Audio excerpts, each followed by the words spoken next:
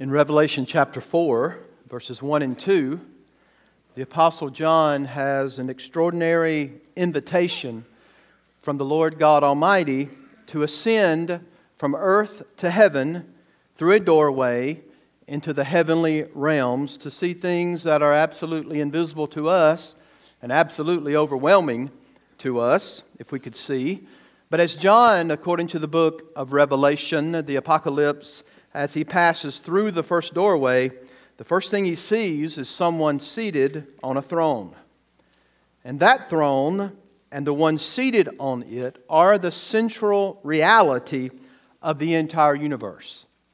Why? Because God created the universe, He owns it, and our God actively rules over this universe. The throne is the very thing that sinners rebelled against.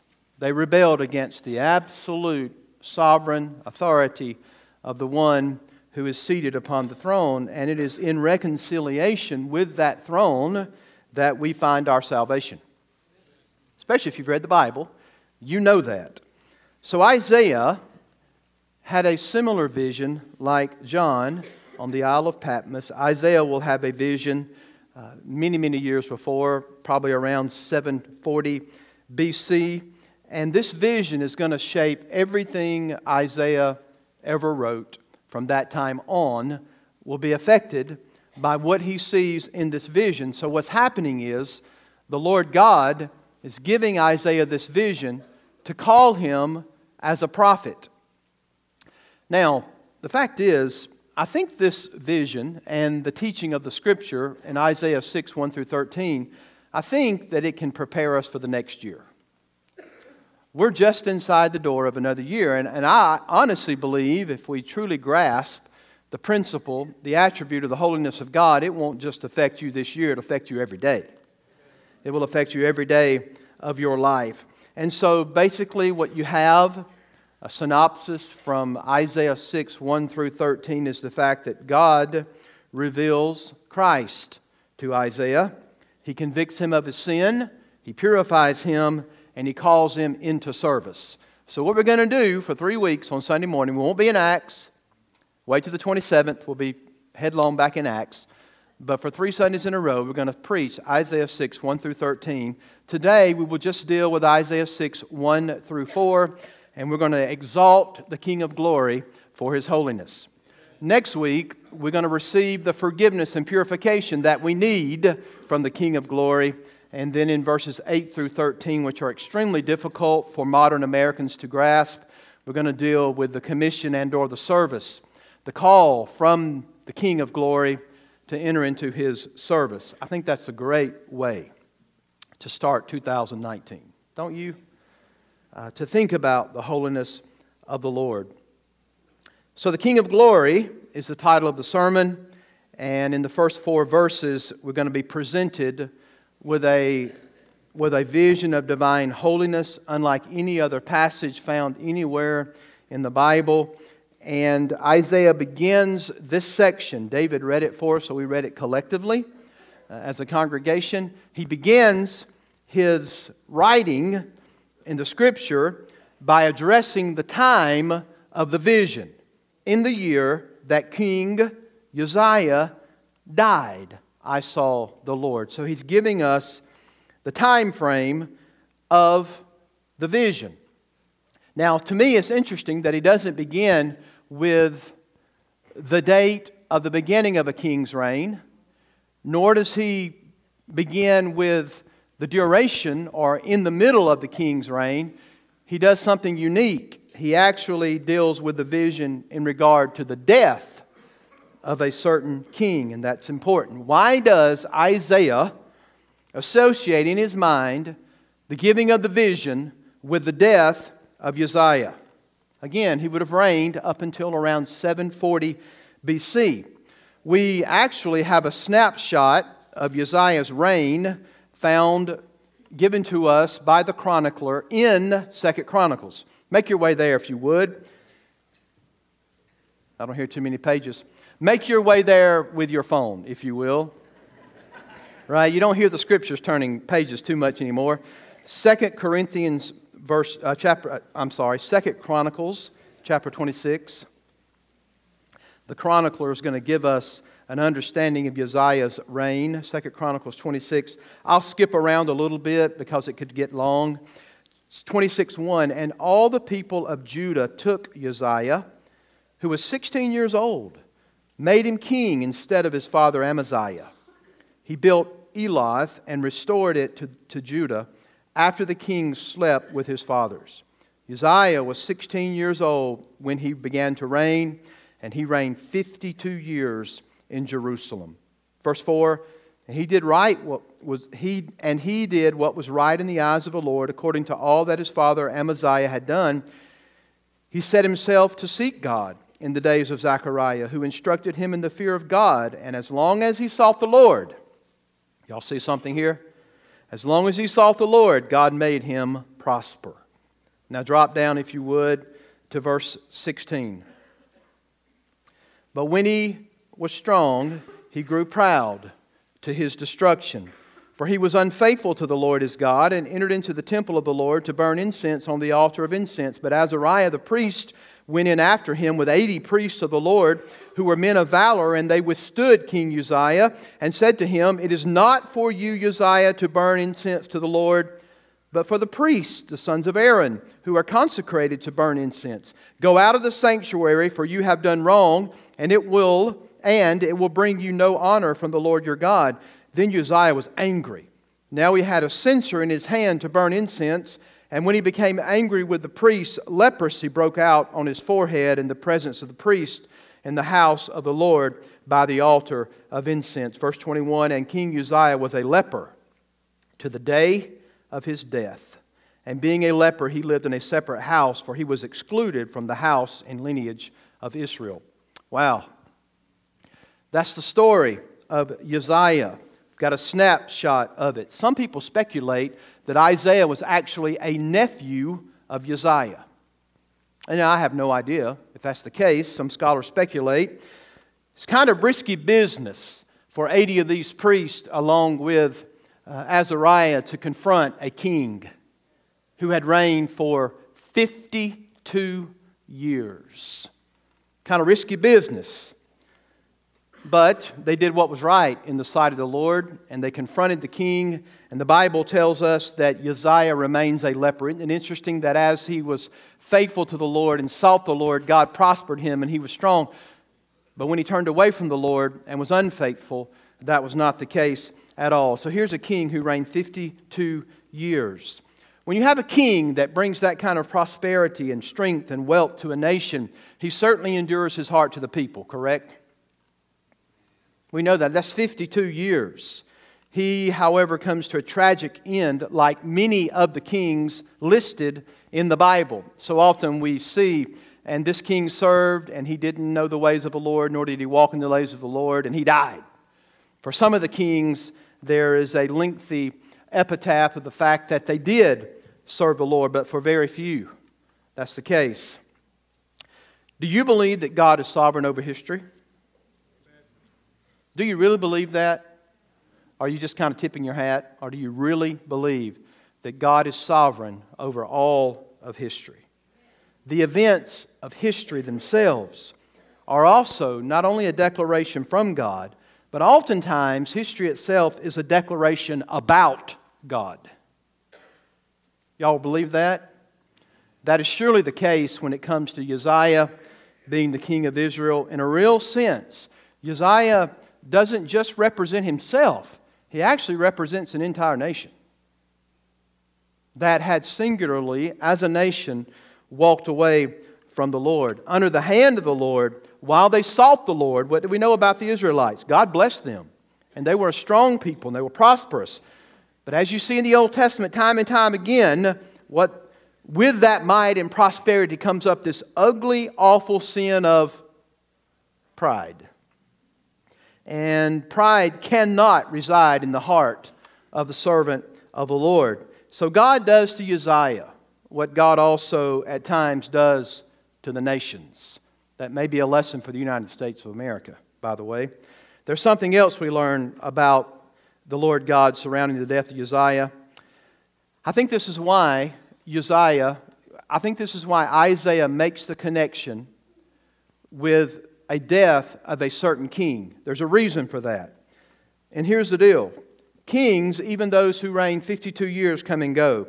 Yet there is a king, ladies and gentlemen, who is seated on a throne, who has reigned from eternity past and will reign for all eternity future.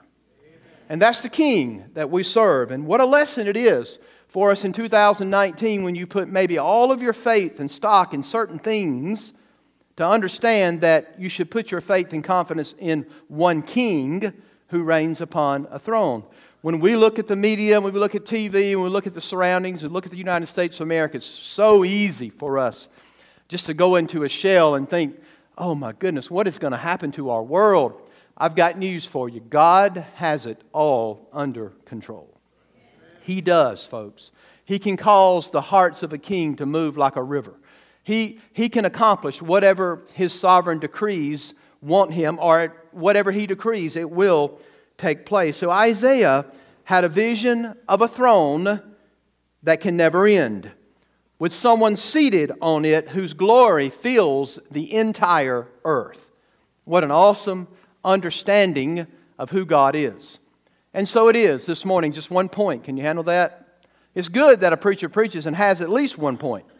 And we're going to have that one today, one next week, and one the next week. Therefore, you will know exactly what the preacher is saying. First, or the Scriptures more importantly, we exalt the King of glory for His holiness. And notice how it starts. I saw the Lord. Now, does that bother you that Isaiah said, I saw the Lord? If you're a student of the Word, it should at least make your ears perk up a little bit. Now, what does it mean for Isaiah to see the Lord? Because there are a couple of verses of Scripture that remind us distinctively that no one has ever seen God. Period. We find this in John 1:18. It reminds us that God is invisible and no one has seen Him at any time.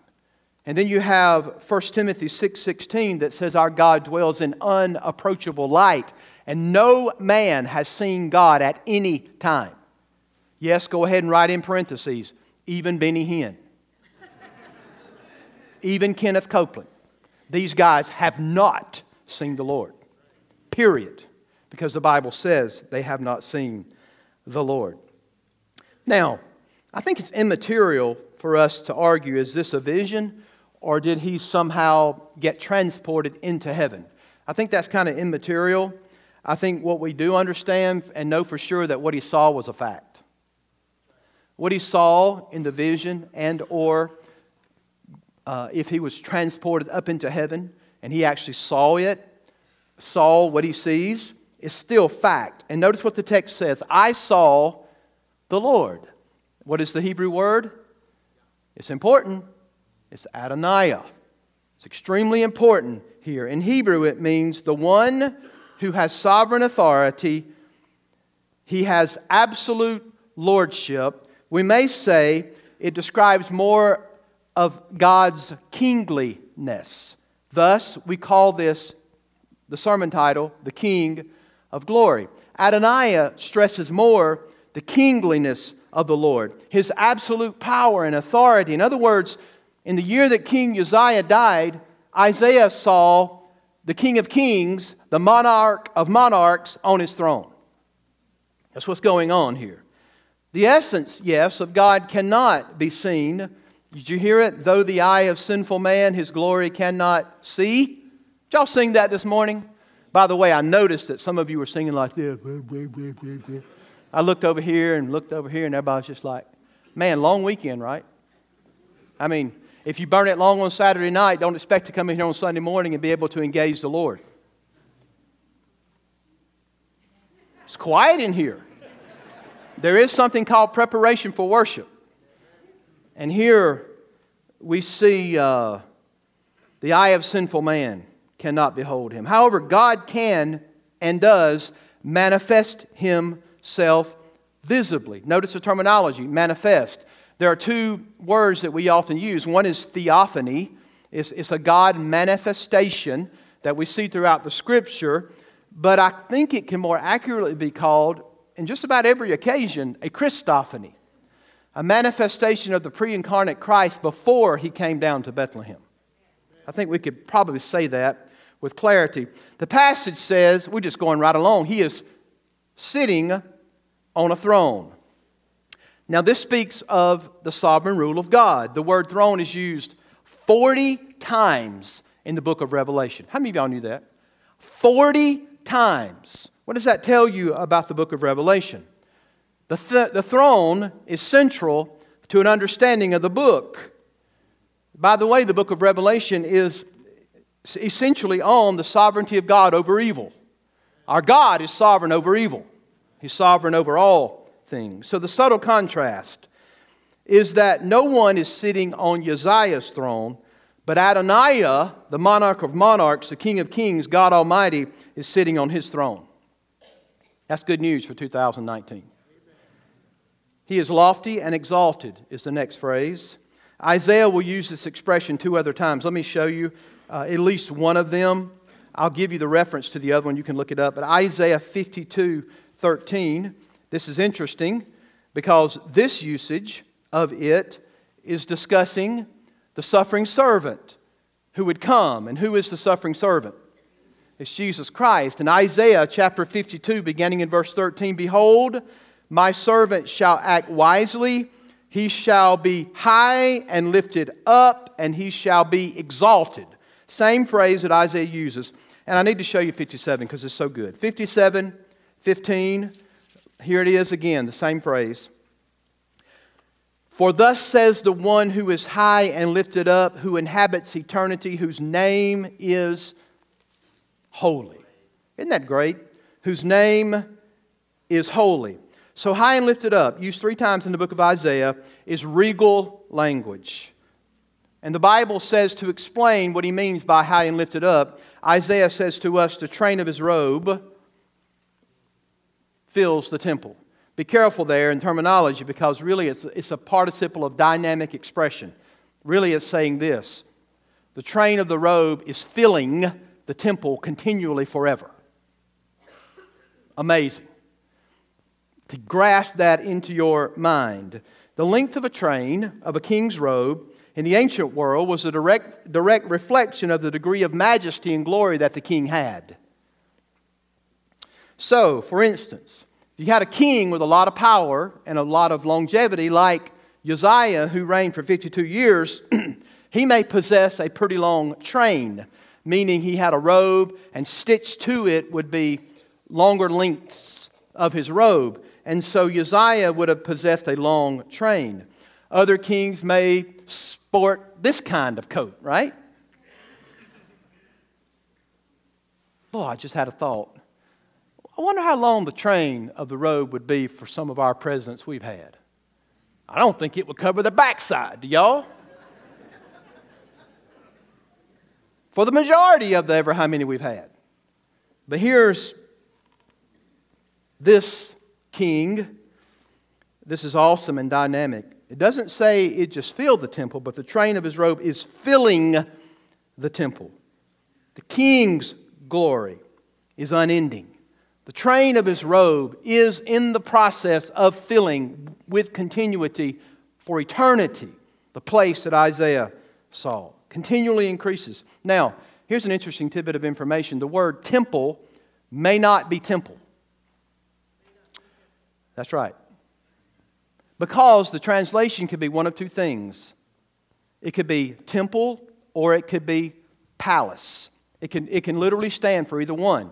So we have to ask ourselves which one is it. I don't think it really matters. However, if Isaiah was in a palace, it's possible that he came into that palace to mourn Uzziah's death before an empty throne. And God shows him someone seated on the throne.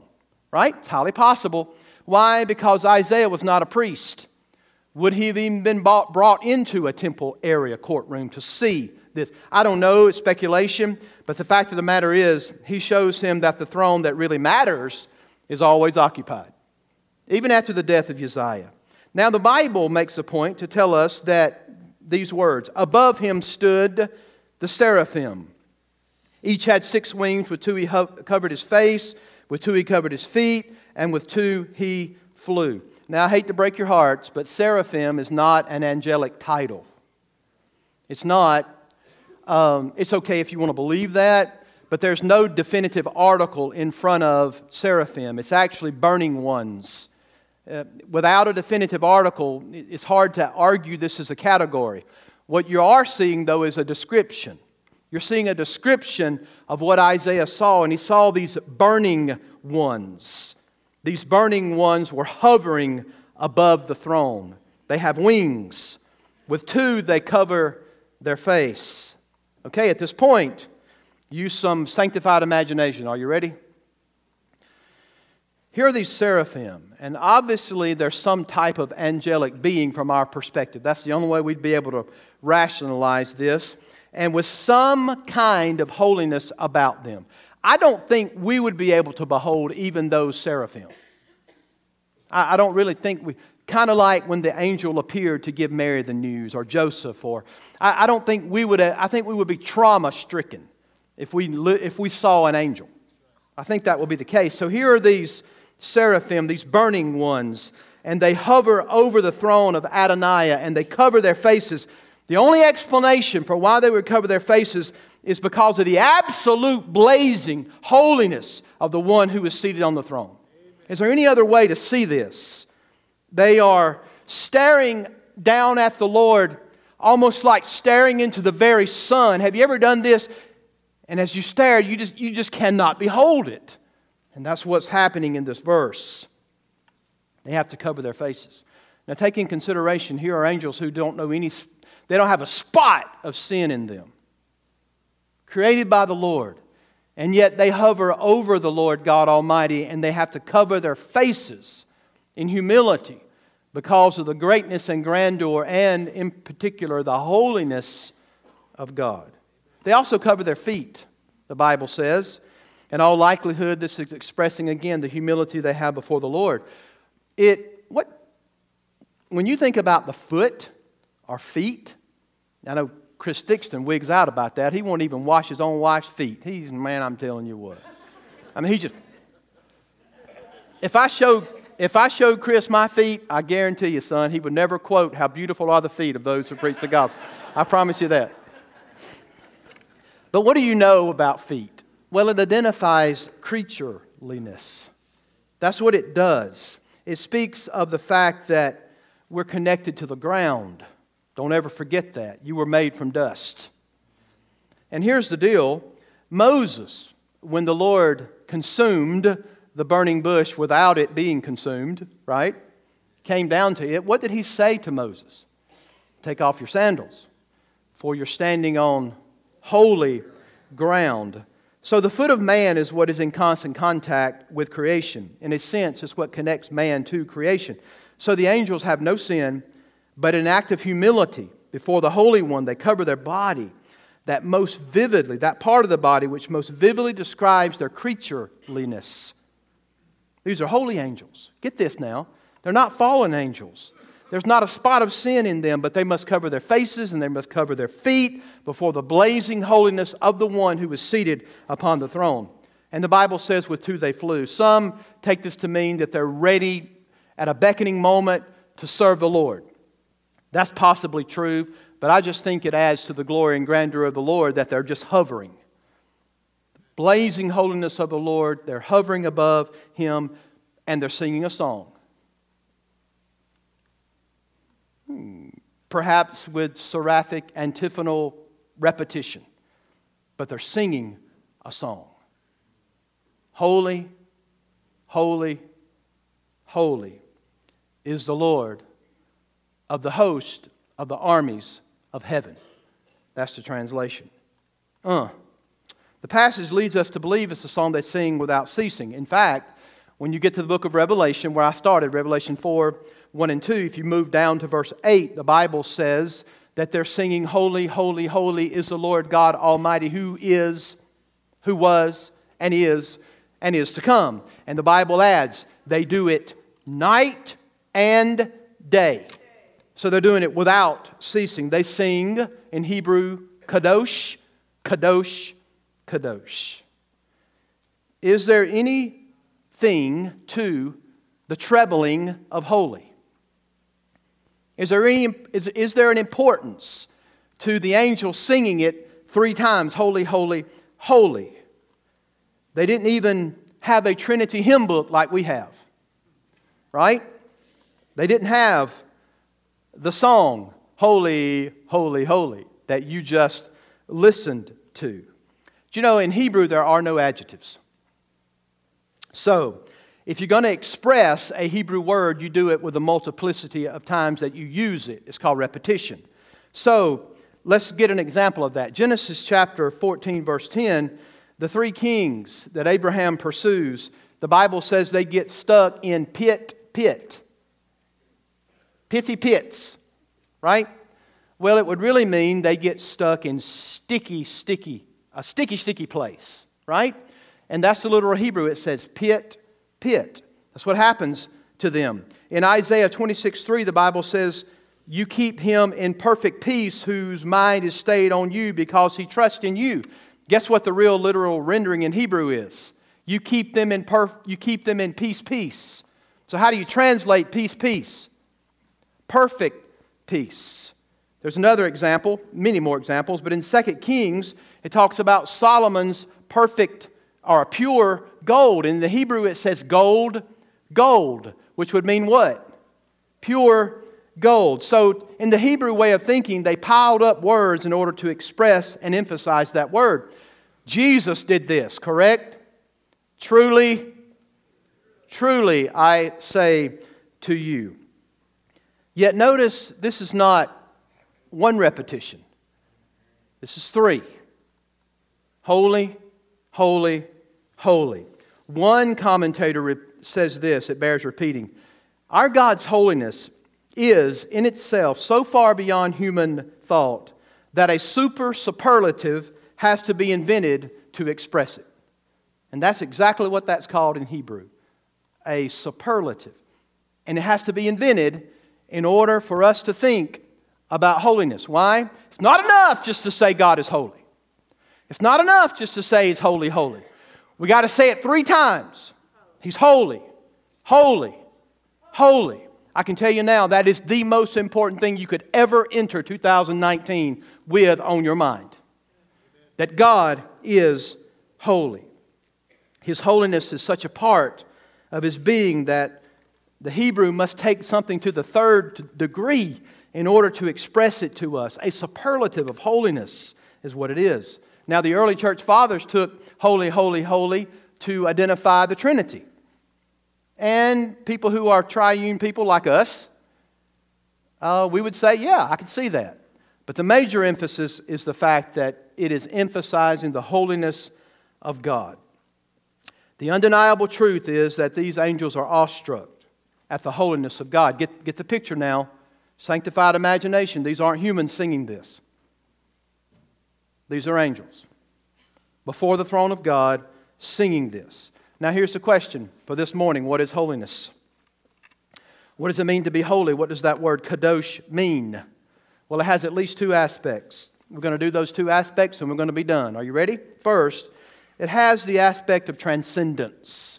When we say the word holy, what does it mean to say God is holy, holy, holy? What does it mean to say that He dwells in unapproachable light and that He is holy? Or the word holiness.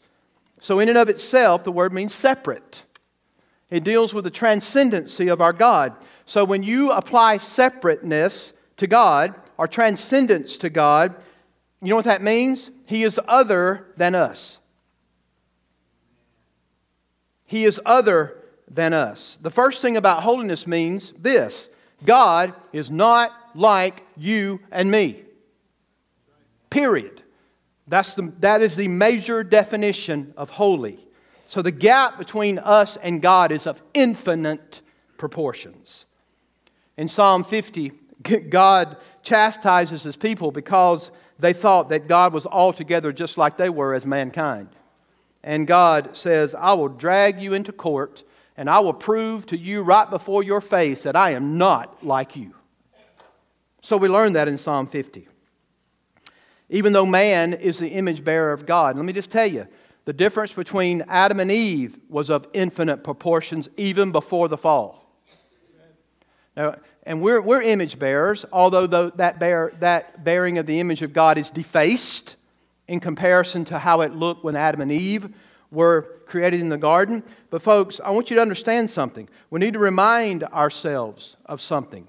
Because in our culture, we have dumbed our God down so bad, and even His gospel to us, that we want everything in human terminology.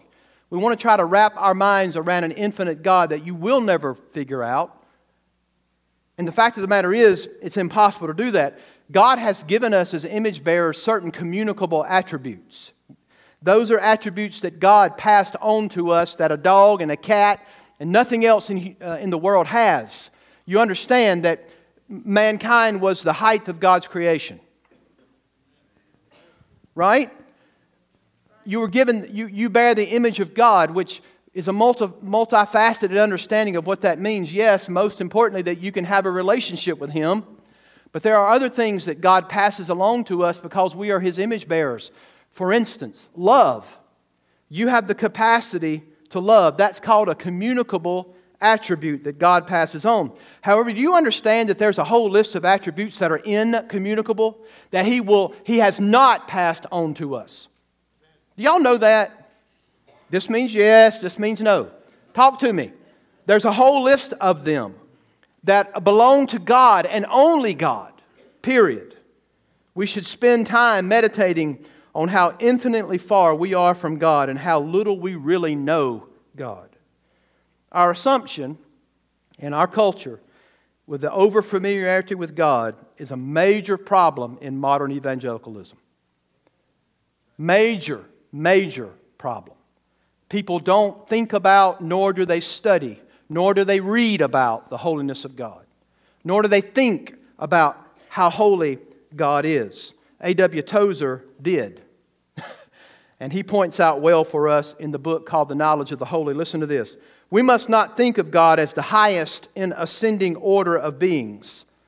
In other words, he says, starting with the single cell, going up from there to the fish, and then to the bird, then to the animal, then to man, then to the angel, then to the cherub, and then to God.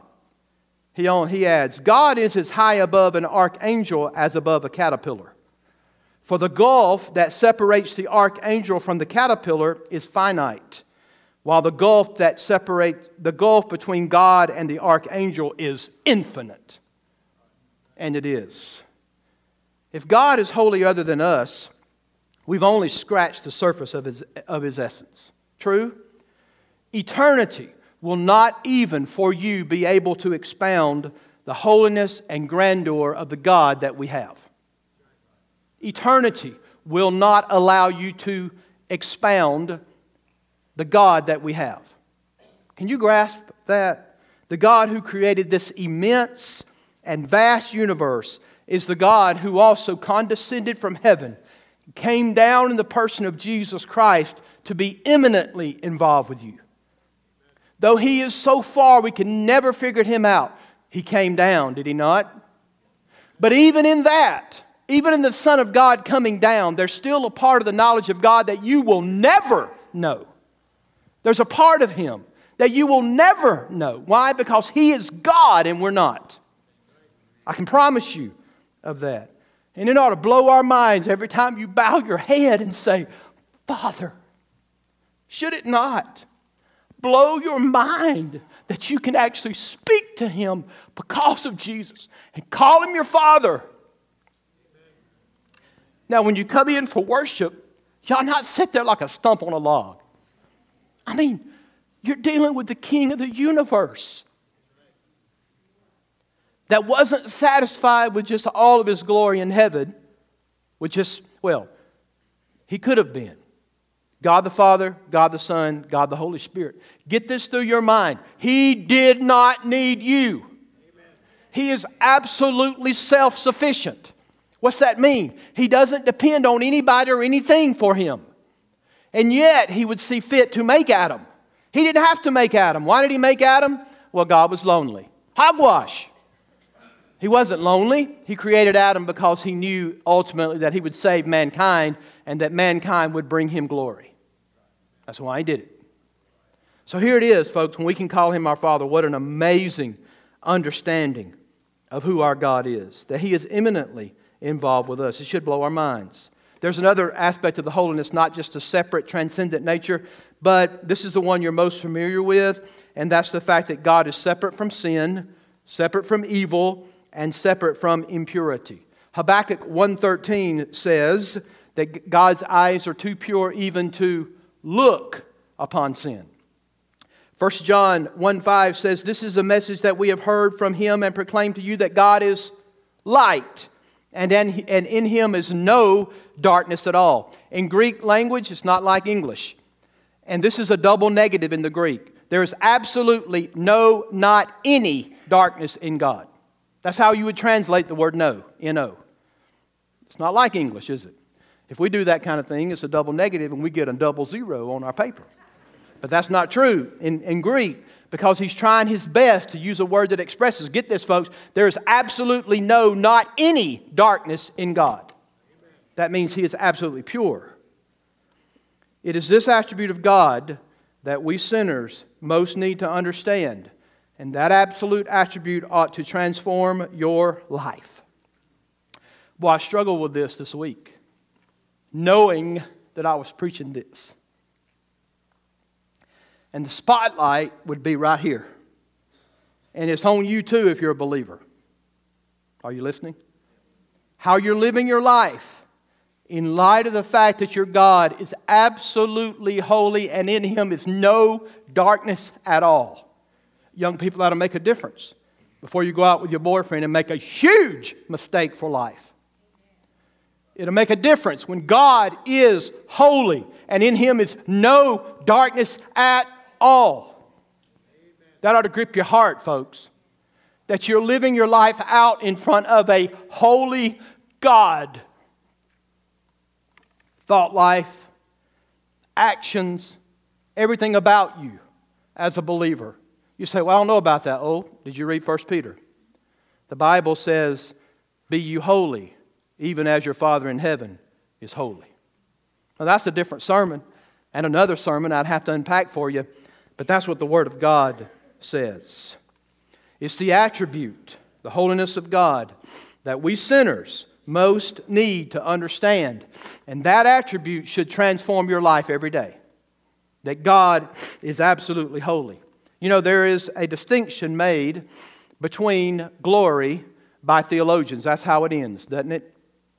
The whole earth is full. Again, adjective of dynamic, a participle of dynamic expression. The whole earth is being filled continually with the glory of God. Just like the train of His robe. Now, there's a sense where God's glory at this point is a declared glory. So God has His essential glory, and I would say that is the perfection of all of God's attributes. That's the best definition of glory. The perfection of all of God's attributes that belong only to Him. In other words, you have essential glory that God has, but He's also declared His glory, has He not? When the angels say the whole earth is full of His glory, what they are saying is that throughout the entire earth and the created order that God has made, there is a reflection of our God and His attributes in what He created. Right? Paul makes this clear in Romans chapter 1, verse 20. Paul says that creation reveals the existence and the attributes of God. But in verse 25, sadly, the people exchange the truth of God for a lie and worship and serve the creature rather than the Creator, who's blessed forevermore, the Bible says. So the world is already filled with the glory of God right now. But the problem is we've become idolaters. Habakkuk chapter 2, verse 14 predicts that someday the earth will be filled with the knowledge of His glory as water covers the sea. One of these days, when we, believers, walk around with redeemed and resurrected bodies in a perfect universe, radiant only with the glory of God in Jesus Christ, that's going to happen in the future. Nothing's going to keep you from seeing the glory of God. Nothing. That's coming. I didn't say you'll have all knowledge like God. I said nothing will keep you from seeing His glory. Right now, we look through a glass dimly. One of these days, we're going to see Him face to face. Did y'all know that God is not satisfied with the way His glory fills the earth right now? God is going to change this. Can I show you a little story? Numbers, chapter 14. Listen to this little story. And the Lord said to Moses, how long will this people despise me, and how long will they not believe in me in spite of all the signs that I have done among them? I will strike them with the pestilence and disinherit them, and I will make you a nation greater and mightier than they. God just gets ticked. He says, I'm telling you what, Moses, I'm about to wipe every single one of them out, and I'm going to start all over with you. That doesn't seem fair. And especially about you living in the United States of America, you think everybody's got to be fair. I got news for you. God's not fair. He's just. He's not fair. He's God. He's just. Moses said to the Lord, God, this is beautiful, is it not? The Egyptians will hear of it, for you brought up this people in your might from among them, and they will tell the inhabitants of the earth. They have heard that you, O Lord, are in the midst of His people. For you, O Lord, are seen face to face, and your cloud stands over them, and you go before them in a pillar of cloud by day and a pillar of fire by night. Now, if you kill this people as one man, then the nations will have heard your fame and will say, it is because the Lord was not able to bring this people into the land that He swore to them. In other words, Moses pleads. He says, the Lord is slow to anger and abounding in steadfast love, forgiving iniquity and transgression, but He will by no means clear the guilty, visiting the iniquity of the fathers on the children to the third and fourth generation. Please pardon the iniquity of this people according to the greatness of your steadfast love. What does God do? He forgives them. But listen to verse 20. Then the Lord said, I have pardoned according to your word. Listen to this, folks. But truly, as I live, and as all the earth shall, and as I live, and as all the earth shall be filled with the glory of the Lord. God says, as sure as I live, I'm going to fill this entire world with my glory. You know what you call that, folks? A promise. Have you ever looked at God's track record? There's not a single time He doesn't come through. And folks, He's going to fill this entire world with His glory. Now, there are some results that took place. The Bible says that the very threshold of the temple began to shake. Did y'all know that when God's holiness is captivating to us, or in this particular picture, when they're singing, holy, holy, holy, even inanimate objects are moved. Things that weigh a lot began to tremble and move at the angels singing, and because of the holiness of God. The majesty of His holiness even moves inanimate objects. As a matter of fact, if you've ever read through the Psalms, you'll see that one says that in His presence the mountains melt like wax. Isn't that amazing? Habakkuk 3 shows us that inanimate creation trembles in the presence of the Almighty. And then the Bible says another result is that smoke fills the temple or the palace. So again, grammatical structure, the train is filling the temple. The temple is also filling without stop, without end, with smoke. Do you know that fire and smoke proclaim the terror of God? Why is that? Well, there's a confrontation always with the holiness of God and the sinfulness of man. And we've forgotten that in the United States of America. We literally think we can pet our God. We literally think He's like us.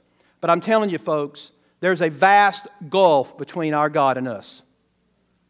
And the fact of the matter is, anytime His holiness confronts man's sin, you're going to have smoke.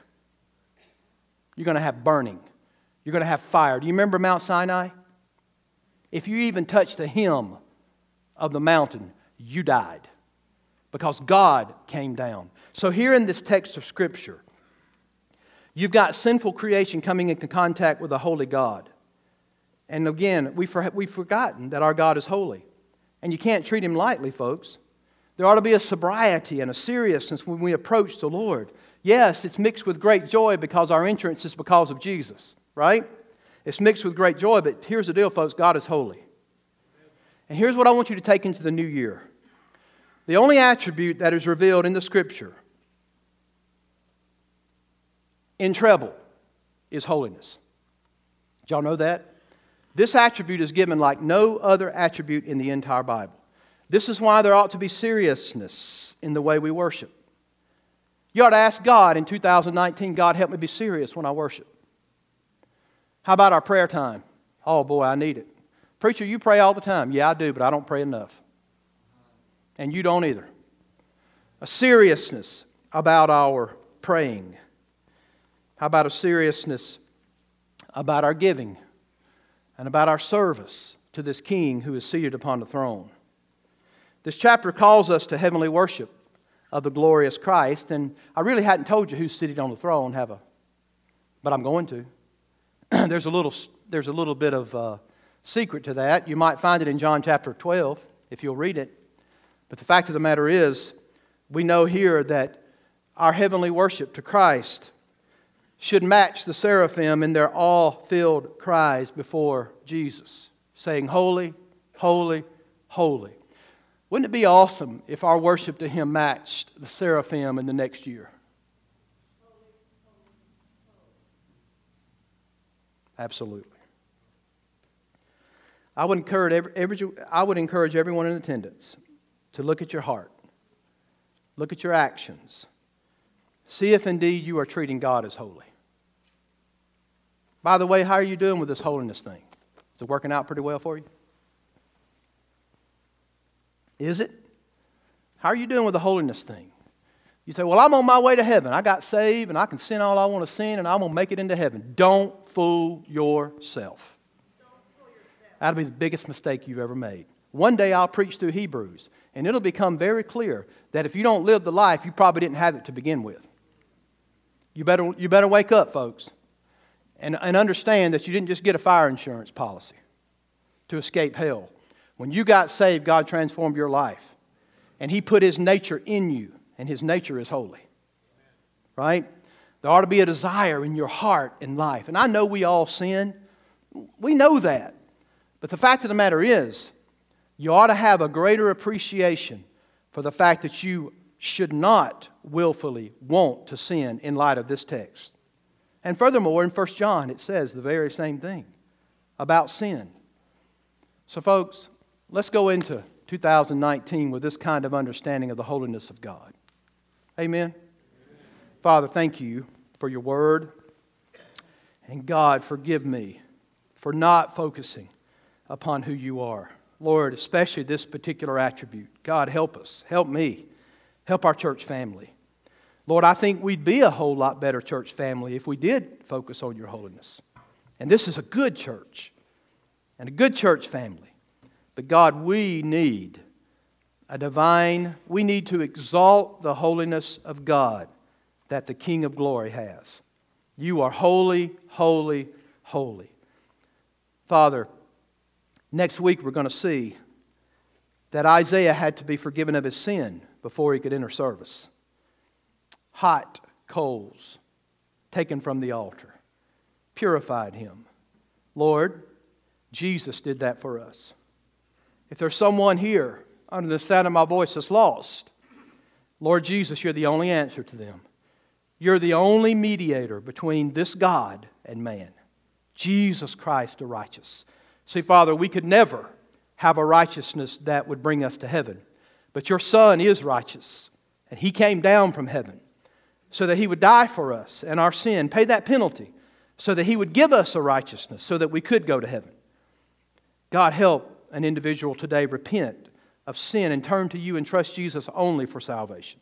Trust in the righteousness of Jesus only for salvation. And for Christians, God, help every one of us. Renew us, Father. Revive our hearts and spirits. Lord, our greatest desire, men and women, should be to be a holy man or a holy woman before You. In Jesus' name we pray. Amen.